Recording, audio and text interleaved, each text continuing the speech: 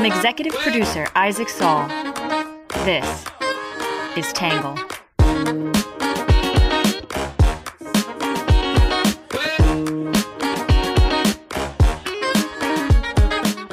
Good morning, good afternoon, and good evening, and welcome to the Tangle Podcast, a place we get views from across the political spectrum, some independent thinking, and a little bit of my take.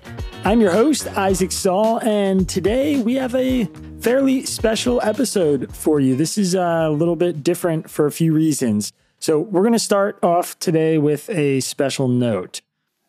4 years ago, we picked a fight with partisan media in the United States.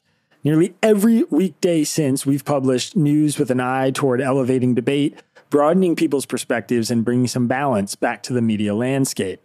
Tonight, for the first time ever, the Tangle community will be gathering in Philadelphia, Pennsylvania. In an attempt to bring the experience of this newsletter and podcast live to the stage, I'll be moderating a conversation between Anastasia Boden, Mark Joseph Stern, and Henry Olsen on the latest Supreme Court term. 3 guests, 3 very different worldviews, and 1 night to have them make their case to a live audience. As anyone who has ever put on a live event knows, bringing something to an audience in person requires a great deal of preparation, focus, and work. To that end, we're going to be publishing a little bit of a skinny podcast today, as the entire Tangle team is busy running around Philadelphia getting ready for the big night. We'll also be off tomorrow, as I plan to take my team out after the event tonight to celebrate this milestone, 4 years of Tangle and all the hard work we've been putting in. Appropriately, though, the event is coming in the wake of some pretty significant news in the United States. Another Donald Trump indictment, the Facebook files, the downgrading of our nation's credit rating. On a normal day, any of these stories would be worthy of an entire podcast. Today, we're going to point you to some pieces you can read for more information on those stories, and then we'll give them the full Tangle treatment next week. In the meantime, I wanted to thank you all so much for your support. If you are still considering coming to the event, please know that we do have a few tickets left for sale. You can buy them with a link in today's episode description. And if you are coming to the event, please know that doors open at 6 p.m. Eastern for VIP ticket holders and 7 p.m. Eastern for general admission ticket holders. However, at 6 p.m., Brooklyn Bowl opens its full-service Blue Ribbon restaurant downstairs, and we encourage all guests to stop by early and eat, have a few drinks. We want to support this amazing venue. There's a link to the full dinner menu in today's episode description as well. All right, with that out of the way, we're going to jump in, as always, with some quick hits.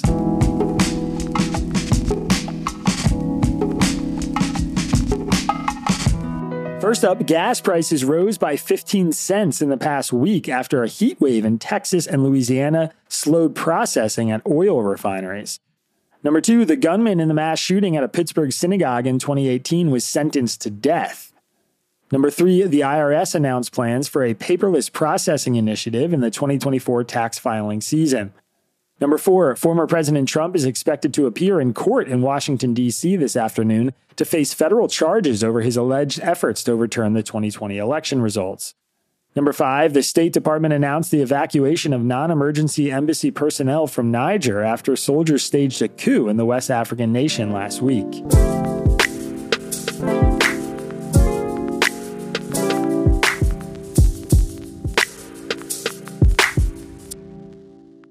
All right, that is it for our quick hits. And as part of our little skinny podcast today, we're going to give you a breakdown of 3 of the stories that are percolating in the news right now. First up is the Trump indictment. In the latest of his legal troubles, former President Donald Trump was indicted by a Washington, D.C. grand jury in connection with his efforts to overturn the results of the 2020 election.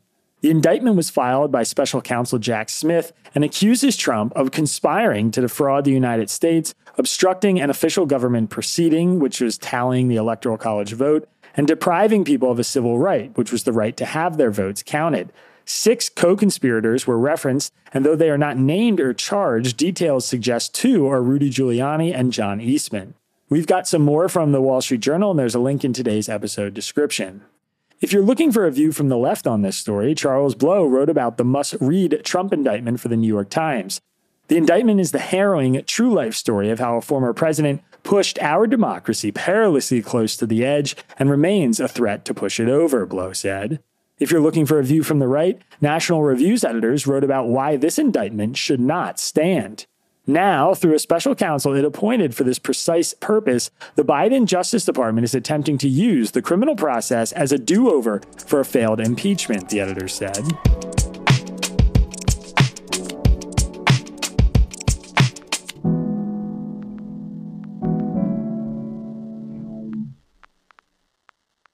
Today's podcast is sponsored by Arnold Ventures, a philanthropy dedicated to improving the lives of Americans through evidence-based policy solutions.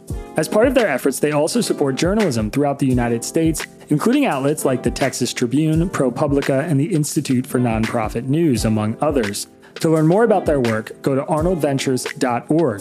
That's arnoldventures.org.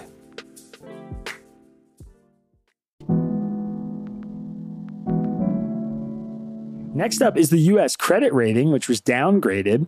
On Tuesday, the credit rating agency Fitch downgraded the U.S. government's top credit rating from AAA to AA+, drawing an angry response from the White House and a temporary stock market dip. Fitch cited fiscal deterioration in the United States and the growing debt burden of the U.S. government, as well as a steady deterioration in standards of governance over the last 20 years, citing multiple down-to-the-wire debt ceiling negotiations. The White House said it defies reality to downgrade the United States at a moment when President Biden has delivered the strongest recovery of any major economy in the world. There's more from Reuters on this story and a link in today's episode description. If you're looking for a view from the right on this story, the Wall Street Journal editorial board asked why anyone was surprised. The downgrade to AA+ from AAA may even be an overly optimistic assessment of the U.S. fiscal outlook, and it ought to be a warning to the political class, which will ignore it, the board said.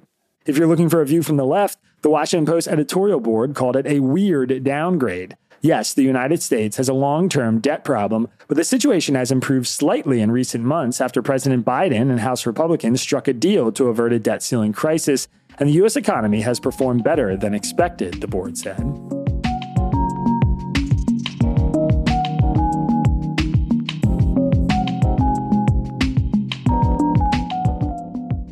And next up is the Facebook files. Last week, Representative Jim Jordan, the Republican from Ohio, shared what he called smoking gun evidence that the Biden administration attempted to censor Americans. Then, on Wednesday, Fox News published an article about White House officials pressing Facebook for special access to tools for targeting vaccine-hesitant users. The documents released by Jordan and Fox News show a wide-reaching effort by the Biden White House to press Facebook to more actively target posts on its platform that spread misinformation or encourage skepticism about the vaccines. We've got more on this story from Fox News with a link in today's episode description. For an opinion from the left, you can read Oliver Darcy's piece in CNN about Jim Jordan. The hyperpartisan Ohio Republicans, still on an unsuccessful years-long journey to dishonestly portray Silicon Valley as unfairly censoring American conservatives, is now wielding the power of the federal government in his quest to besmirch Meta, Darcy said. For an opinion from the right, you can read Jonathan Turley's piece in The Hill. The newly released Facebook files revealed a concerted effort by the Biden administration to censor not just false information, but also true information, along with jokes that its functionaries simply found annoying, Turley said.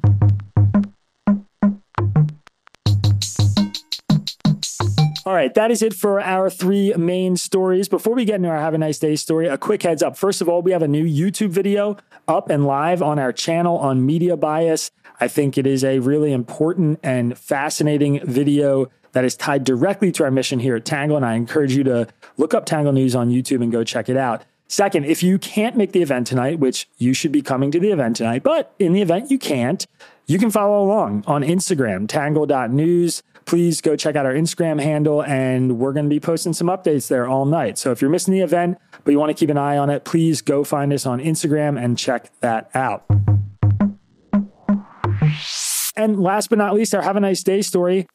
In 1983, teenagers Julie Kelly, an American citizen, and a man surnamed Cheng from Singapore began exchanging letters as part of a pen pal program. The two hit it off through mail and remained in regular contact throughout high school, forging a close relationship, but their correspondence became more sporadic after Cheng joined the Singaporean National Service and Kelly went off to college.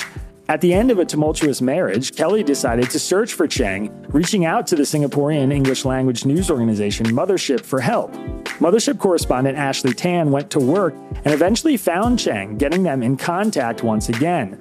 When Tan told Kelly the news, she said she was beyond excited. Ashley Tan wrote about her efforts in reconnecting a friendship separated by thousands of miles and dozens of years. Mothership has that story, and there's a link in today's episode description.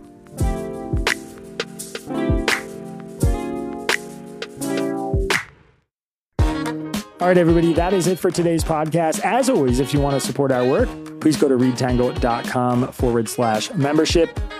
And don't forget the event tonight, Philadelphia. We're going to be out there. A few tickets still left for sale. We'd love to fill up this room. Please come out. Come meet the Tango community in person. It's going to be awesome. Some great food in the Brooklyn Bowl restaurant beforehand. Some VIP tickets for a meet and greet. We can hang out, have a few drinks, talk the Supreme Court. It's going to be a blast. We'll see you then. If not, we'll be right back here on Monday. Have a great weekend. Peace. Our podcast is written by me, Isaac Saul, and edited by John Law. Our script is edited by Ari Weitzman, Bailey Saul, and Sean Brady.